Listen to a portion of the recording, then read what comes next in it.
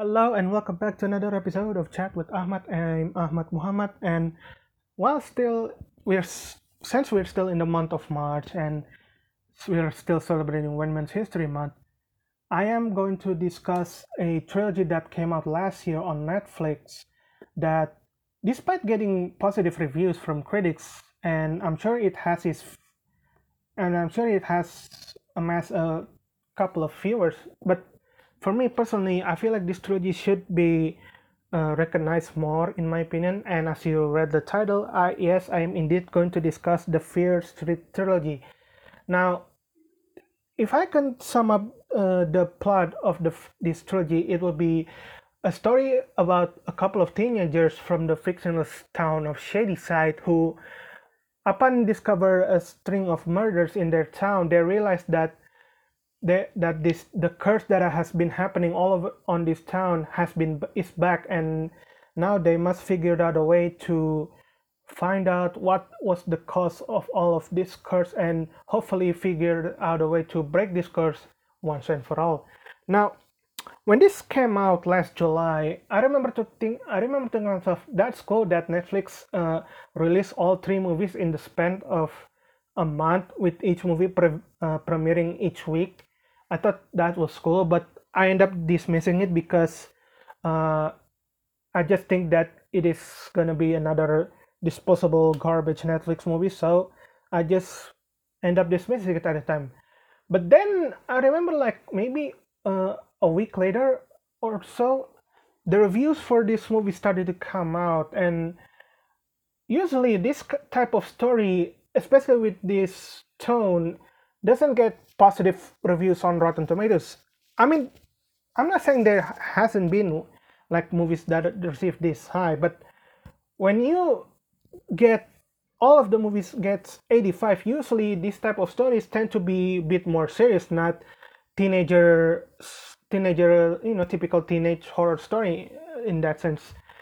So that piqued my interest. I ended up watching it last October during my scary movie marathon, and also rewatching it lately this week just to review it. And if I'm not gonna lie, this all the three Fear Street movies hold up pretty well. The first time I watched it in October, it's still pretty good then, and it's still pretty good now. And also, what amazed me about this trilogy is that it's based on a series of work by R.L. Stine, the same author who made Ghostbusters, uh, who made Goosebumps. So that shocked me because I didn't know at the time. I didn't research it. I didn't know. I didn't do a ton of research before I watched the movies back in October. So to see to see it on the screen that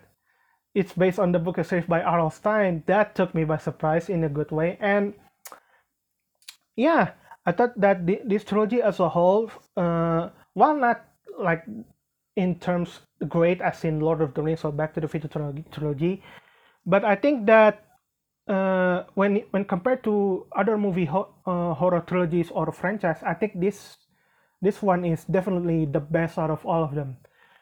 Now, each movie isn't perfect. I had a couple of flaws. Like, for example, the first movie, which was called hold on a minute.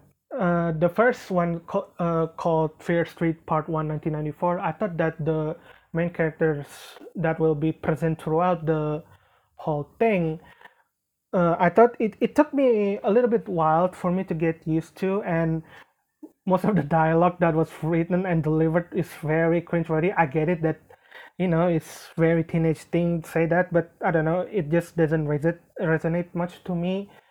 Also, the second one, while not giving too much spoiler on all of the movies, hopefully I'm being careful on this one. The second one, I don't have much problem, except for maybe the amount of soundtrack, which, I mean, I'm cool with soundtrack on movies, but man, the second one is like, yeah, we set in the 1970s. Great movie, great that decade has a lot of great music. So we're just gonna put like, I don't know, couple of in. So I thought that it was a bit too much. Other than that, the second movies I don't have too much of a problem with it, and the third one, I mean, it's good, but I don't know how should I spoil. But with hopefully uh, I say this one without spoiling anything. But for me, my problem with the third movie is that the first half, the second half, well, still good. Don't get me wrong. I thought that it wasn't as engaging as the first half.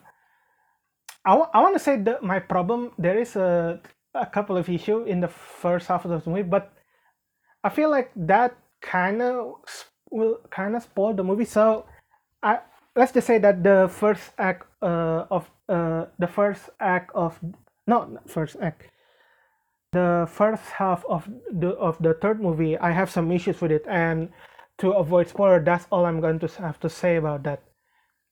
And overall, I think I'm just gonna conclude it here. I'm sorry, this is not the most thought out reviews, but to be honest, the reason I put this one out because, like I said in the beginning, I feel like even though this trilogy, while it got great high positive reviews on by the movie critics and deservingly so, but I feel like this one, to me personally, uh, I didn't want to say like it didn't gather praise to the movie audience. I think it did, but I just feel like this this trilogy for me personally should be garner more attention to a lot of people because I think that for all the flaws I have with the trilogy, but for the most part, this trilogy holds up pretty well.